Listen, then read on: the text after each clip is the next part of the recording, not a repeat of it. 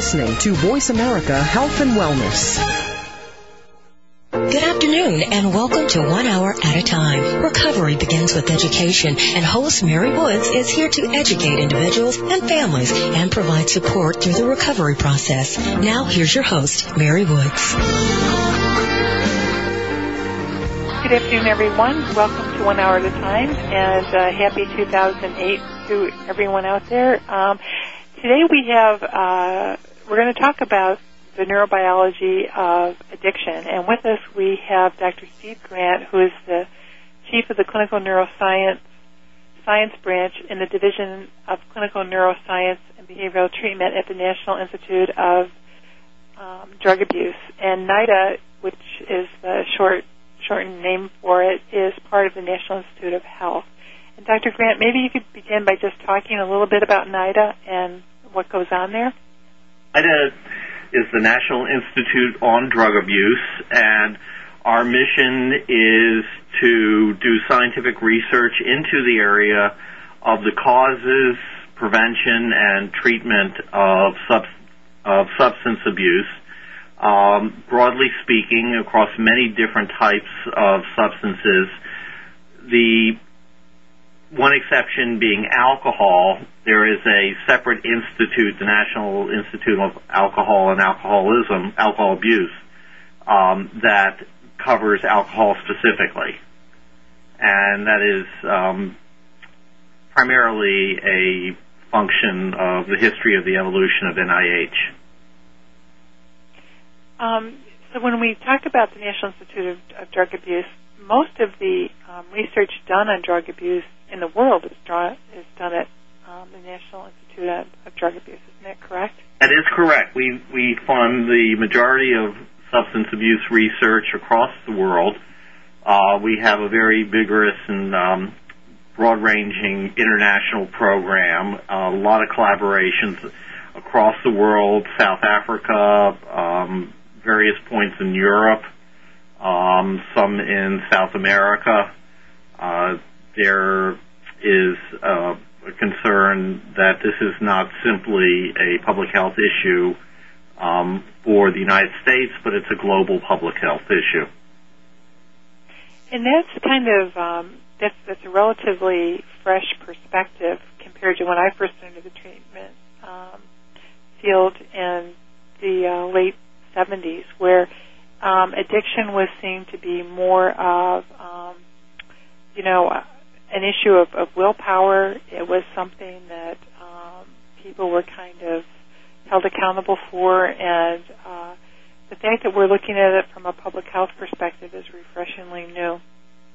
And when we think about addiction being a brain disease, what exactly do you mean when you say addiction is a brain disease?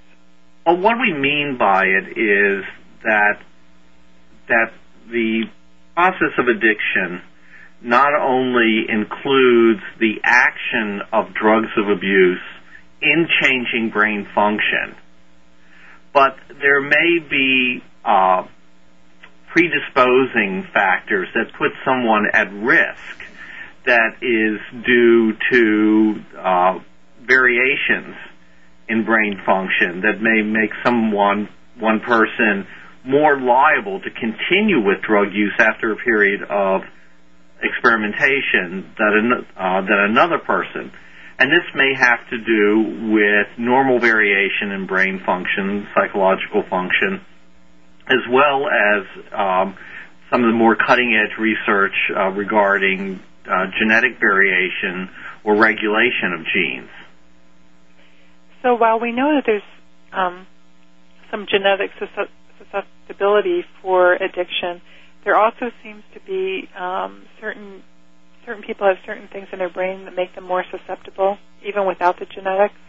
Well, this is always, as you pointed out, this is a long-standing issue that there might, back in the 30s, in the heyday of Freudian analysis, there was the so-called addictive personality.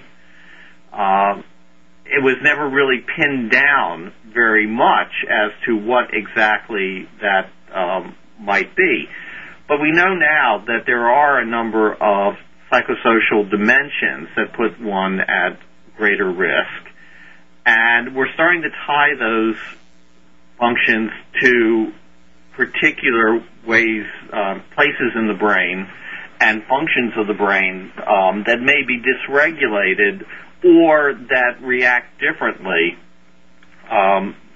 across individuals. So there's a large amount of individual differences. What is really the current cutting edge of research is to try and capture individuals before they initiate drug use and track them over a period of time, taking some of our state-of-the-art brain measures that are non-invasive, don't require any kind of exposure to anything that is might be damaging or invasive in the individual, track them over a period of time and discern what may lead one person to try drugs one time and give it up, and somebody else who gets captured by the drug use very quickly and progresses in a downward spiral into substance abuse and dependence. Are there certain protective factors that have been identified for people that help prevent substance? Again, we don't know what those protective factors are in the brain. One of the primary biological factors is age. We do have good epidemiological evidence that the later that one starts to be exposed to the various drugs of abuse, and that includes things such as cigarettes as well as the illicit drugs, the less likely one is to develop a abuse or dependency problem. The earlier one starts, conversely, the more likely that you are to develop a substance abuse problem. So when we think about addiction, we think about it as being biological as well as environmental. Yes. And as well as kind of spiritual in terms of what people's values are as well. So when we think about addiction being a brain disease, is it fair to say that like alcohol doesn't cause alcoholism, that alcohol doesn't cause the addiction, there's something within the brain that, because not everybody who drinks gets alcoholism, not everybody who takes cocaine ends up a cocaine addict. Well, there is a very strong social and cultural influence, as you said, an environmental influence, as well as the influence of on the individuals. And we're really at very early stages of understanding how those things interact in terms of brain function. What we have spent the last 2 decades unraveling in great detail is how drugs of abuse work in the brain, how they exert their addictive properties, and what brain circuits are modified, how they're modified in response to chronic administration of the drug. It's only been lately that we have started to look at some of the non-pharmacological or psychological components, such as differences in personality.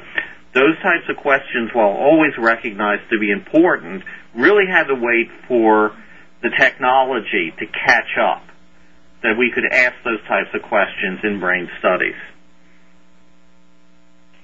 So can you expand a little bit on that? What role does personality play?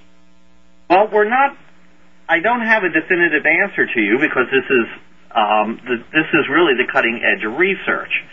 We understand that there are some factors that are associated with long-term drug use, and we're starting to look at how those factors are implemented, or how the brain actually functions to do those type of things. And I'll give you one example, and that is impulsivity.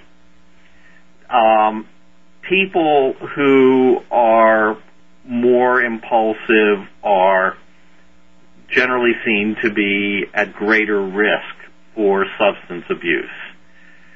This quickly leads you to the question of what do you mean by impulsive. And it turns out that impulsivity has many, many dimensions. And concurrently, we have found out that there are many ways in which, or many parts of the brain that are involved in this personality factor of impulsivity. And there's many ways to measure it. Substance abusers turn out to be generally high on impulsivity, especially on laboratory tasks that you can use to examine their brain activity while doing these types of tasks. Some tasks require you to make a choice between getting a smaller gain or a smaller reward now or waiting for a larger reward. And if you choose the smaller reward now, that's a measure of impulsivity. The longer you can wait, the less impulsive you are. And it turns out that there are certain brain areas that correspond to your ability to wait. And those brain areas tend to be less active in substance abusers. Another type of impulsivity is called inhibition, or the ability to stop. And think of yourself coming up to a traffic light. And the traffic light is green, and you get closer, and it turns to yellow, and you're not quite at the intersection yet, and then it turns red, and you've got to hit the brakes and stop before you go through the intersection. So when we're talking about addiction being a brain disease, we're just beginning to look at the role that impulsivity and inhibition play, and somebody eventually developing an addiction or a dependence on substances. We'll be back with Dr. Grant in just a moment to continue our discussion on the neurobiology of addiction.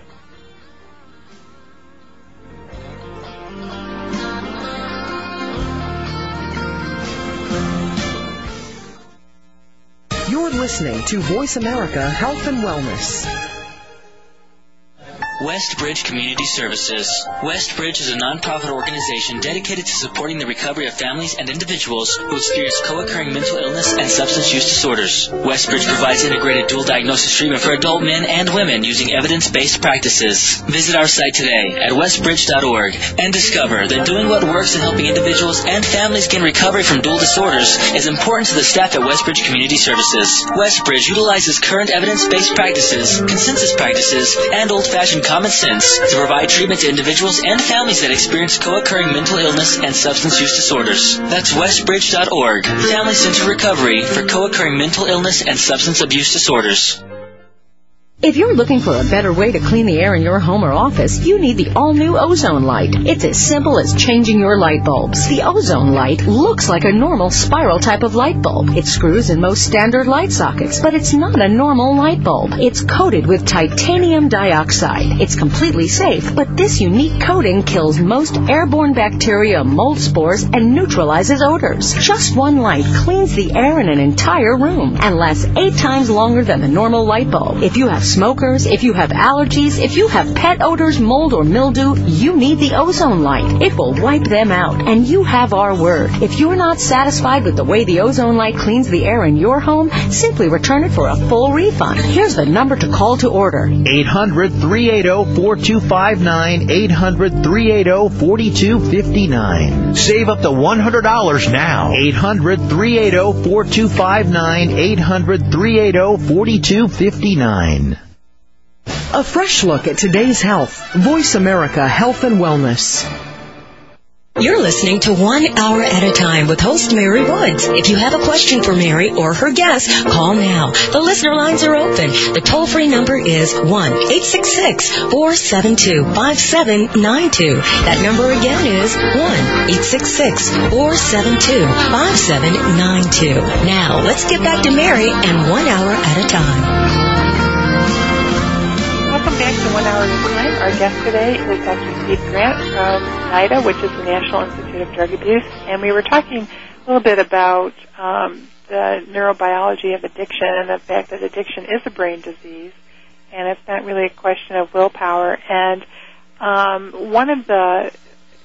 we've just kind of run up against this where I work here at Westbridge, but when we talk about opiate dependence, we often think, A, that it's heroin addiction, when, at least in northern New England, the vast majority of it is the result of diversion of prescribed medication or poor prescribing of opiate dependence or opiate medication. And over the years, there's been kind of,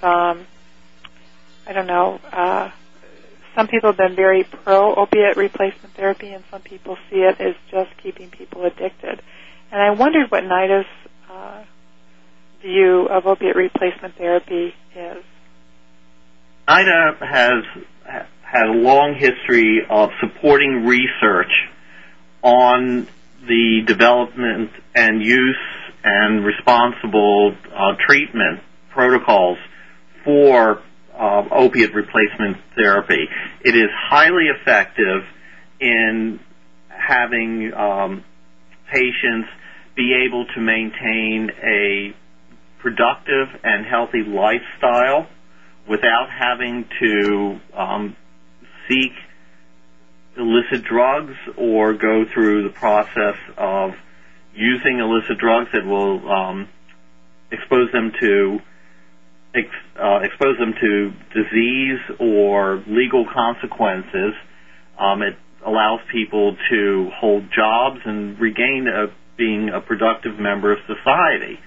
You would not, I think the best way of looking at this is you would not consider someone who is diabetic to be any less, or you would not deny them the ability to get replacement insulin for their disease in order for them to maintain their function. You would not insist that the only way that they could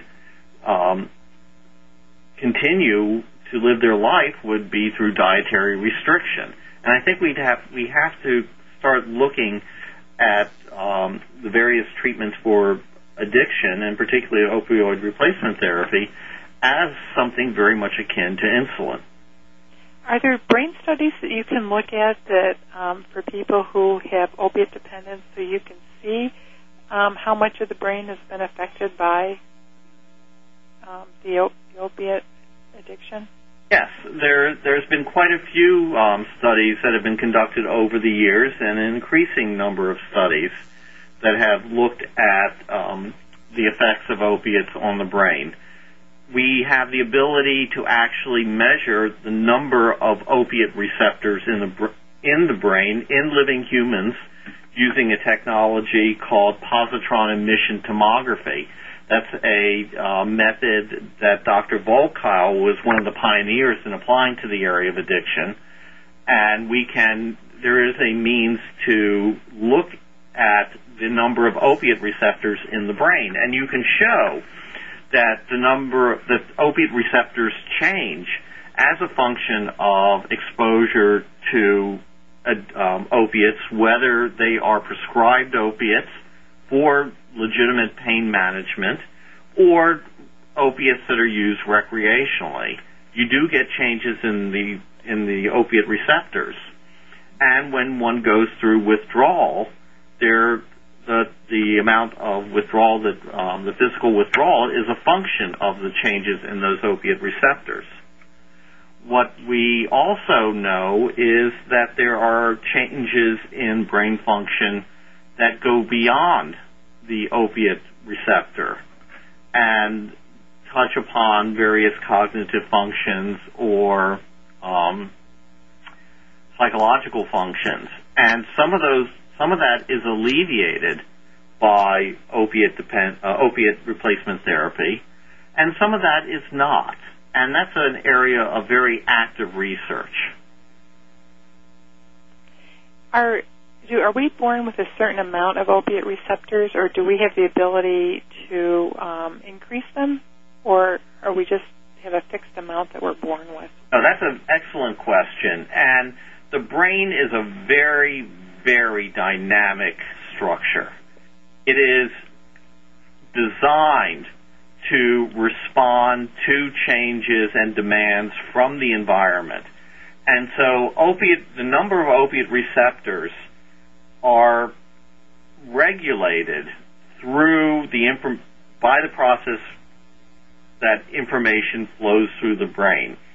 And so the number of opiate receptors on a particular neuron or in a particular area of the brain may go up and down depending on what the individual is doing and interacting with their environment. For example, someone who is in chronic pain will have changes in their opiate receptors because the endogenous opiate system, we have chemicals that are produced in our brain that are there to interact with the opiate receptors.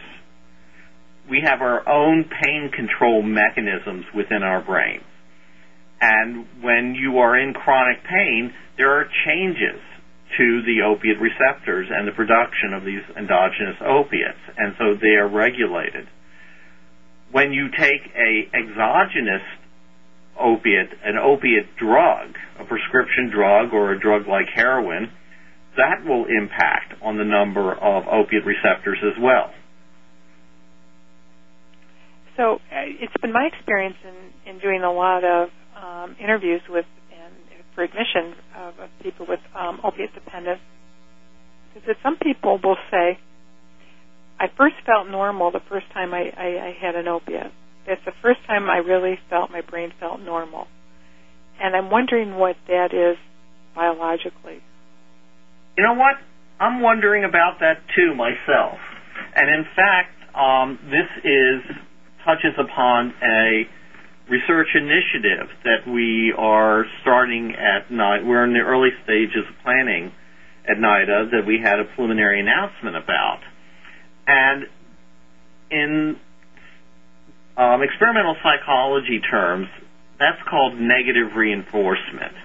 That is, when you're in distress and then something alleviates that distress, that is perceived in the brain or behaviorally as something that you want to do again because it's relieving from distress. And in the clinical realm, that's been called self-medication, that people are taking drugs to make themselves feel better. We've known for a long time that there is enormous co-occurrence of other types of emotional and psychiatric disorders that go along with substance abuse. And it's very likely that a large number of people who do progress to dependence have some pre-existing or concurrent psychological or emotional undergoing, and that is contributing to the effect of the drug. So the drug is alleviating that distress, and that will then reinforce or reward them for taking the drug. What we really want to know is how that works in the brain. And work in animals has shown that after chronic administration of a number of different types of drugs, both opiates and stimulants like cocaine or methamphetamine, there's a change in the reward system or the reinforcement system in the brain. It becomes less active. It becomes less responsive. And so the person starts sliding into a negative affective state. And they then take the drug not so much to get high, but to relieve that negative affective state. So you could see that someone who is depressed or perhaps has an anxiety disorder, instead of bringing this problem to their physician or to a counselor, and that they get the opportunity to take an illicit drug. Maybe they steal a prescription from someone or sold a prescription opioid from someone, or gets offered cocaine at a party, and all of a sudden this anxiety or depression is alleviated. And that's where that could underlie the clinical reports that you just described, where someone says, I feel normal now. What we want to know is what is different in the brains of those people. How pre-existing is it? How much can we identify a brain signature for someone who might be in that state that would put them at great risk for developing dependence, so we can have preventive interventions to say to this person, if you try and alleviate your distress by taking drugs illicitly, you're going to get into big trouble. You know, one of the things I've always told my kids, because I come from a long line of Irish Catholic alcoholics, is that, you know, the deck is just kind of stacked against you, you know, so just from a genetic point of view, that you've got a bigger risk than maybe some of your peers do. But having said that, one of the things that I hear a lot in the treatment profession is that you're substituting one drug for another. And I know you touched on it with the diabetes, but people can in fact be sober and still take some type of opiate replacement therapy, be it methadone or buprenorphine or. Yes, you need to. I think the view of this is that they are not taking this in a context where the drug is used for recreational purposes, that it is the same as someone who needs the drug for a disease purpose. And that we know that when people use opiate replacement therapy and are engaged in counseling, the outcomes are much better than if they're not using opiate replacement therapy. Is that not so? Absolutely. Yeah. So when we come back, we're going to talk to Dr. Grant about cravings and what are cravings all about, and why are some people more susceptible to them to others. So we'll be right back with Dr. Grant from NIDA.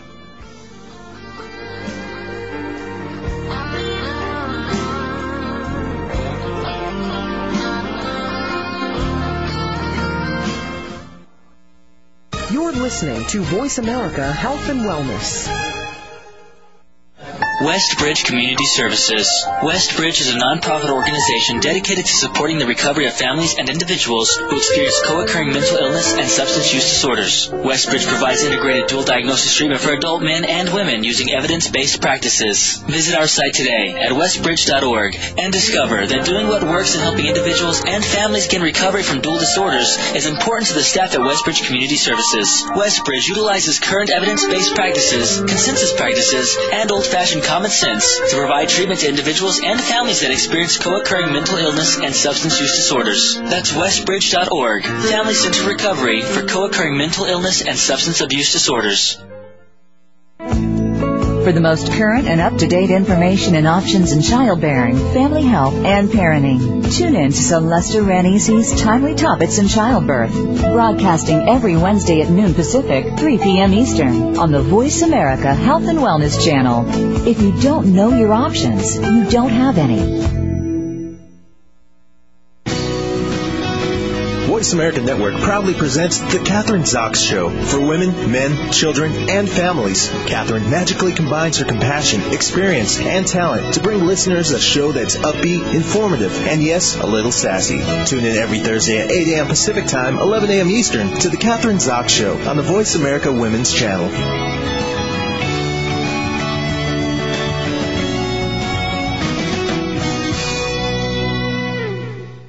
Your life, your health, your network. This is Voice America Health and Wellness.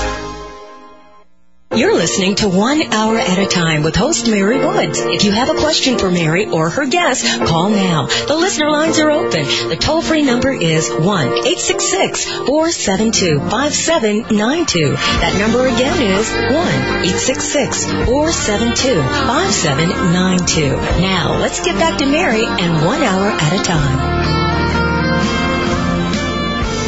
Welcome back, everyone. We're talking to Dr. Steve Grant from NIDA. We've been talking about a lot of things in the last half hour. The neurobiology of addiction, a little bit about opiate addiction and opiate replacement therapy. And I'd like to talk a lot about craving, because that seems to be one thing that really trips people up in early recovery. Some people have these intense cravings, and other people seem to be less tortured by them. And I'm just wondering, what do we know about cravings from a neurobiological perspective? Actually, we know a lot more than we did 10 years ago. We've made some substantial advances in craving, and they've been quite surprising. And the concept of craving has been very controversial and difficult to pin down in a scientific manner, because craving is a subjective experience. And as you said, some people experience very intense cravings or report very intense cravings. Other people do not. And empirical studies in the late 80s, early 90s were having a difficult time demonstrating a clear relationship between the experience of craving and actual drug seeking. Whereas the clinical experience, people coming in for treatment and people who were doing the treatment, were constantly hearing that the patient would report, I had very intense cravings for the drug, and I subsequently relapsed and found myself using the drug even though I didn't intend to do it, because I just had this overwhelming craving. In the for a long time, it was thought that cravings were tied directly to the mechanism of action of the drug. But in the mid-1990s, using brain imaging techniques, it was found that when you presented subjects with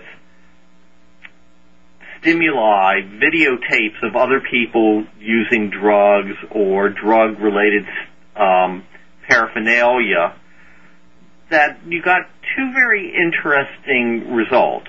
One, as you said before, not everybody craved. Not every subject would report craving.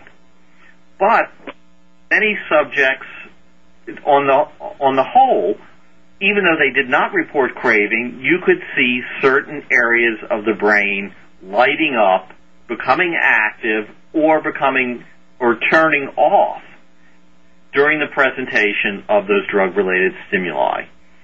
And it was surprising because many of those areas were not areas that had been previously associated with the direct effects of the drug, with the mechanism of action of the drug. Rather, these were areas of the brain that had been associated with memory or cognitive processing. So one process called working memory, which is your ability to keep information online, like when you try and remember a telephone number. And this is an area of the brain in the frontal cortex, the frontal dorsolateral cortex. That area became active. Another area that became active was the amygdala, which is an area that we have been able to establish as being important in the emotional content of memory, particularly the arousal or the intensity of the emotional event. So the more positive or the more negative it is, this area helps you remember the stimuli that are associated with that. And animal studies went on to show that these areas in the frontal cortex and this area in the amygdala, in the brain, in the medial temporal lobe, which is on the side of your brain, are very important in relapse. So in animal studies, you can show that if you present a stimulus that has been associated with the drug presentation before, it'll increase the animal's probability of taking or pressing a lever to take a drug again, even though they've become you have had them abstinent for several weeks. This would be considered to be something akin to craving in humans. So there's a very nice parallel there between the brain structures that we found in the brain imaging studies in humans and what we have found to be causal areas in animal studies. But these were not the areas that we thought that the drugs exerted their action on initially. These seem to be areas that are secondary or are processing information subsequent to the drug administration. They're second in line, so to speak. And so this helped explain perhaps why some of the treatments that were directly oriented towards blocking the action of an abused drug was not effective in getting people to stop seeking the drug, because they still had these memories of the drug action. They remembered the stimuli in the environment that was associated with the emotional reaction to the drug. They remembered the stimuli, and it preoccupied them. It distracted them from other things they should perhaps be keeping in mind, like requirements of the job. And another area that was associated with this is called the insula. The insula is a very interesting area. It's also part of the cerebral cortex, and it's the part of the cerebral cortex that is the receptive area, the sensory receptive area for your gut, for literally how you feel inside, for your internal sensations. And it turned out that that area was also related to the intensity of self-reported craving. So the more that area became activated during craving, the more the person would report that they had a intense craving. And so this is literally an area that is encoding the feeling of craving. And earlier this year, we had a study that was published in Science magazine, a very prestigious journal, that was done by Antoine Bechara and colleagues, where they looked at patients who had unfortunately suffered a stroke in various brain areas, and one of those brain areas was the insula. And what they found was, of those people who had suffered a stroke in the insula, they spontaneously gave up smoking and did not report any substance cravings. And as you know, and many of your listeners may know, smoking cigarettes is one of the hardest addictions to give up. And people do report a lot of craving for cigarettes. They relapse many times. It takes many attempts. But these people just gave it up literally overnight after their stroke. And they never felt any desire or craving for the cigarettes again. And this provides us with with the possibility of a causal link of activity in a particular brain area being very important to not only the experience of craving, but also as a trigger for drug seeking. So in many ways, cravings and triggers, there's a very fine line. I would say there's no line at all. The difference between cravings and triggers is really a craving is what you experience. a trigger is some stimulus, which may be an internal stimulus, it may be a certain way that you feel, or it may be some event in the environment.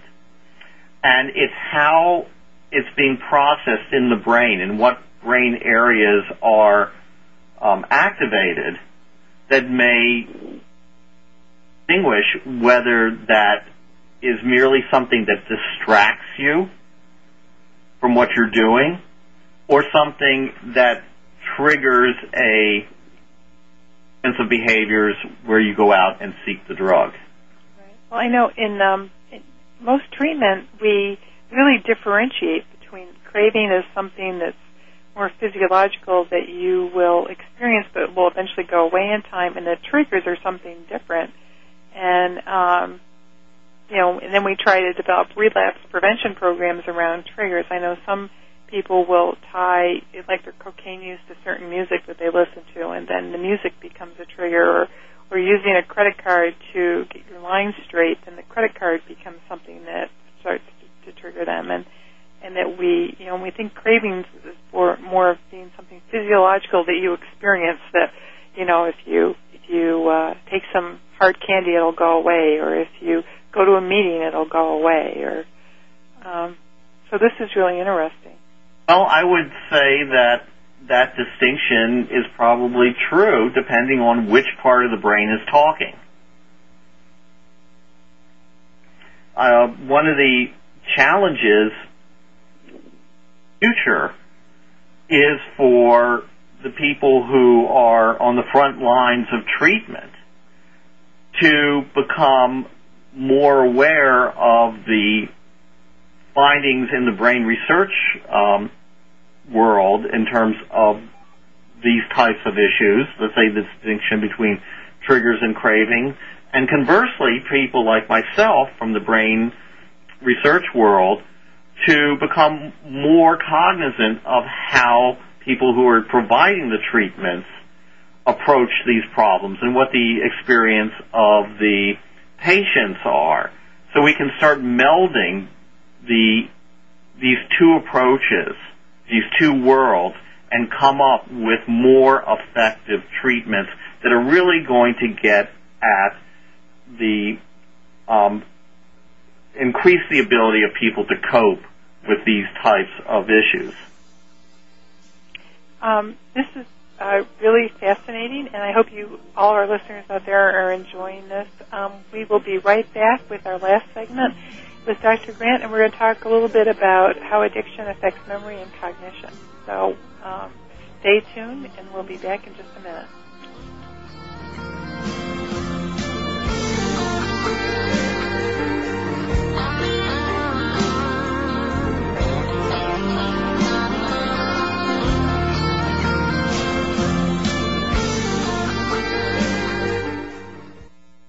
A fresh look at today's health. Voice America Health and Wellness.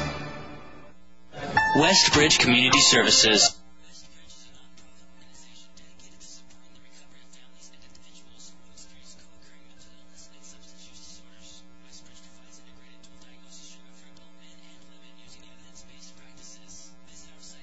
At westbridge.org and discover that doing what works in helping individuals and families gain recovery from dual disorders is important to the staff at Westbridge Community Services. Westbridge utilizes current evidence-based practices, consensus practices, and old-fashioned common sense to provide treatment to individuals and families that experience co-occurring mental illness and substance use disorders. That's westbridge.org, family-centered recovery for co-occurring mental illness and substance abuse disorders.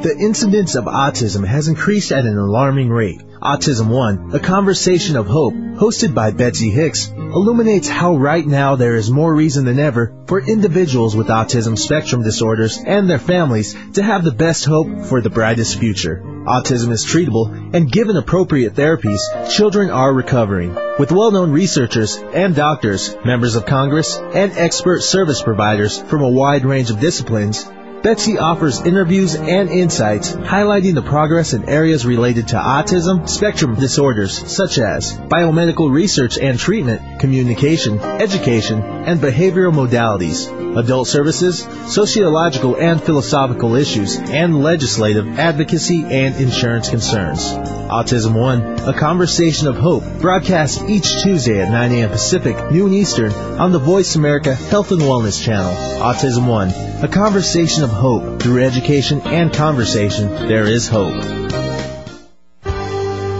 Your life, your health, your network. You're listening to Voice America Health and Wellness. You're listening to 1 Hour at a Time with host Mary Woods. If you have a question for Mary or her guest, call now. The listener lines are open. The toll-free number is 1-866-472-5792. That number again is 1-866-472-5792. Now, let's get back to Mary and 1 Hour at a Time. Welcome back, everyone. We're talking with Dr. Grant from the National Institute of Drug Addiction. And while we were at break, I was talking a little bit about how fascinating it would be to eventually have treatments that were targeted toward cravings or specifically toward to help people with triggers. And I know there's been research on cue extinction where someone is shown, you were mentioning earlier the PET scans, and somebody is shown they may do their crack pipe in a certain way, or they may have a certain habit in terms of or ritual in terms of using their crack or heroin or whatever, and that they just keep doing this over and over and over again to desensitize themselves, and they're able to see that the brain becomes less and less stimulated. And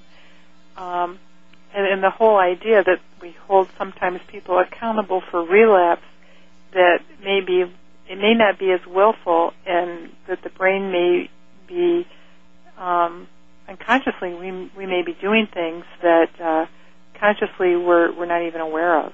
If that makes any sense. But, yes, increasingly we're across not only in the field of addiction, but across general, we're finding out that what we are aware of is really just the tip of the iceberg of the types of information and the amount of processing of information that's going on in the brain. And the issue of triggers or environmental stimuli or even feeling states does not necessarily have to be conscious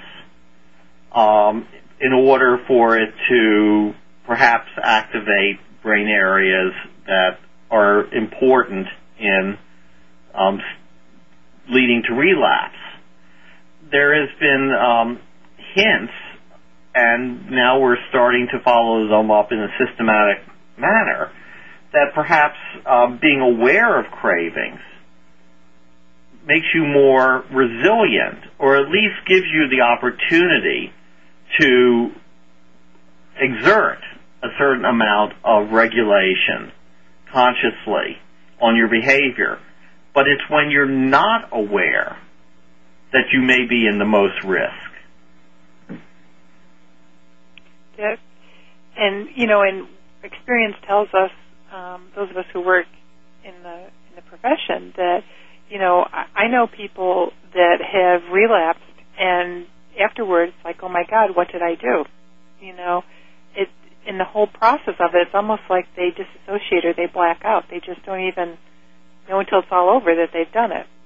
Well, you can look at it as dissociation or blacking out, but you can look at it a different way, that this is actually a normal process, that a lot of our behavior, a lot of what we do, moment to moment, day to day, second to second, we are not aware of doing. You may be fiddling with a pencil or doodling or pulling on your socks or unbuttoning a shirt button and buttoning it back up again, and you're not aware of that particular behavior. And really, we're finding out that some of the same brain mechanisms that underlie that type of what we call automatic behavior or non-conscious behavior gets hijacked during addiction. And addiction is an expression of that kind of brain mechanism where it gets directed towards the purpose of obtaining and consuming drugs. So rather than being something like a simple behavior like unbuttoning your shirt, it's the behavior of taking and consuming drugs, which is not approved by society, leads to adverse health consequences as well as legal and social consequences. But the action of the drug may promote the behavior to move in that kind of from a conscious to an unconscious type of behavior. And the most recent work on craving supports that idea. This was work that was done by Dr. Volkow, Dr. Nora Volkow, who is the director of the National Institute on Drug Abuse, and Dr. Anna Rose Childress at the University of Pennsylvania, where, they showed subjects pictures of people using drugs and solicited whether or not this evoked craving, and they looked at the release of a particular brain chemical, dopamine, which has been associated with the reinforcing actions, that is, the ability of a drug to lead to you to take the drug again, or for the drug to make you feel good, what is called reward or reinforcement. What they found was quite surprising, though, and this work was independently replicated at pretty much the same time. So there were two groups who did this at the same time, a group, Dr. Volkow and Dr. Childress in collaboration, and then a second group working at Johns Hopkins University under the direction of Dr. Dean Wong and people at the NIDA intramural research program. They found exactly the same thing, which was quite remarkable. And that is, they found that there was an increase in release of dopamine in those people who craved that was in the part of the brain that is associated with automatic habitual behavior. But it was not the same area of the brain where you get a release of dopamine when you actually give the drug. So the acute effects of the drug release dopamine in a part of the brain called the ventral striatum, which is near the base of the brain. When you saw the cues or the triggers, it released dopamine in a part of the brain called the dorsal striatum, which is more associated with automatic stimulus response habits, what we would just normally call a habit. That is, you see something and you react to it. So when we think about all these different areas of the brain that are being affected by substance use, substance addiction, on memory in terms of I know certainly people in early recovery have very poor memories, and some people seem to get it back and others don't. But can you speak a little bit about memory and cognition? Well, we're finding out that drugs of abuse interact with those brain systems that are set up for memory, that drugs actually interact or kind of drill into areas of the processes of the brain that make the brain plastic, that allow the brain to change in response to things that are going on in the environment, to change with experience. And that drugs actually interact with those brain mechanisms at a very, very deep and molecular level. So a current concept is that addiction is a memory, that addiction is a change in brain function that is induced by the drug and is a memory, a long-lasting change in brain function as a result of the drug. Now, what you're talking about is generally what people think of technically as declarative memory or explicit memory. And this seems hard to believe, but I believe we're at the end of our hour, Dr. Grant. We could go on for another hour about easily. Thank you so much for participating and standing in for Dr. Volkow. I know her schedule changed, but thank you so much for being part of 1 hour at a time.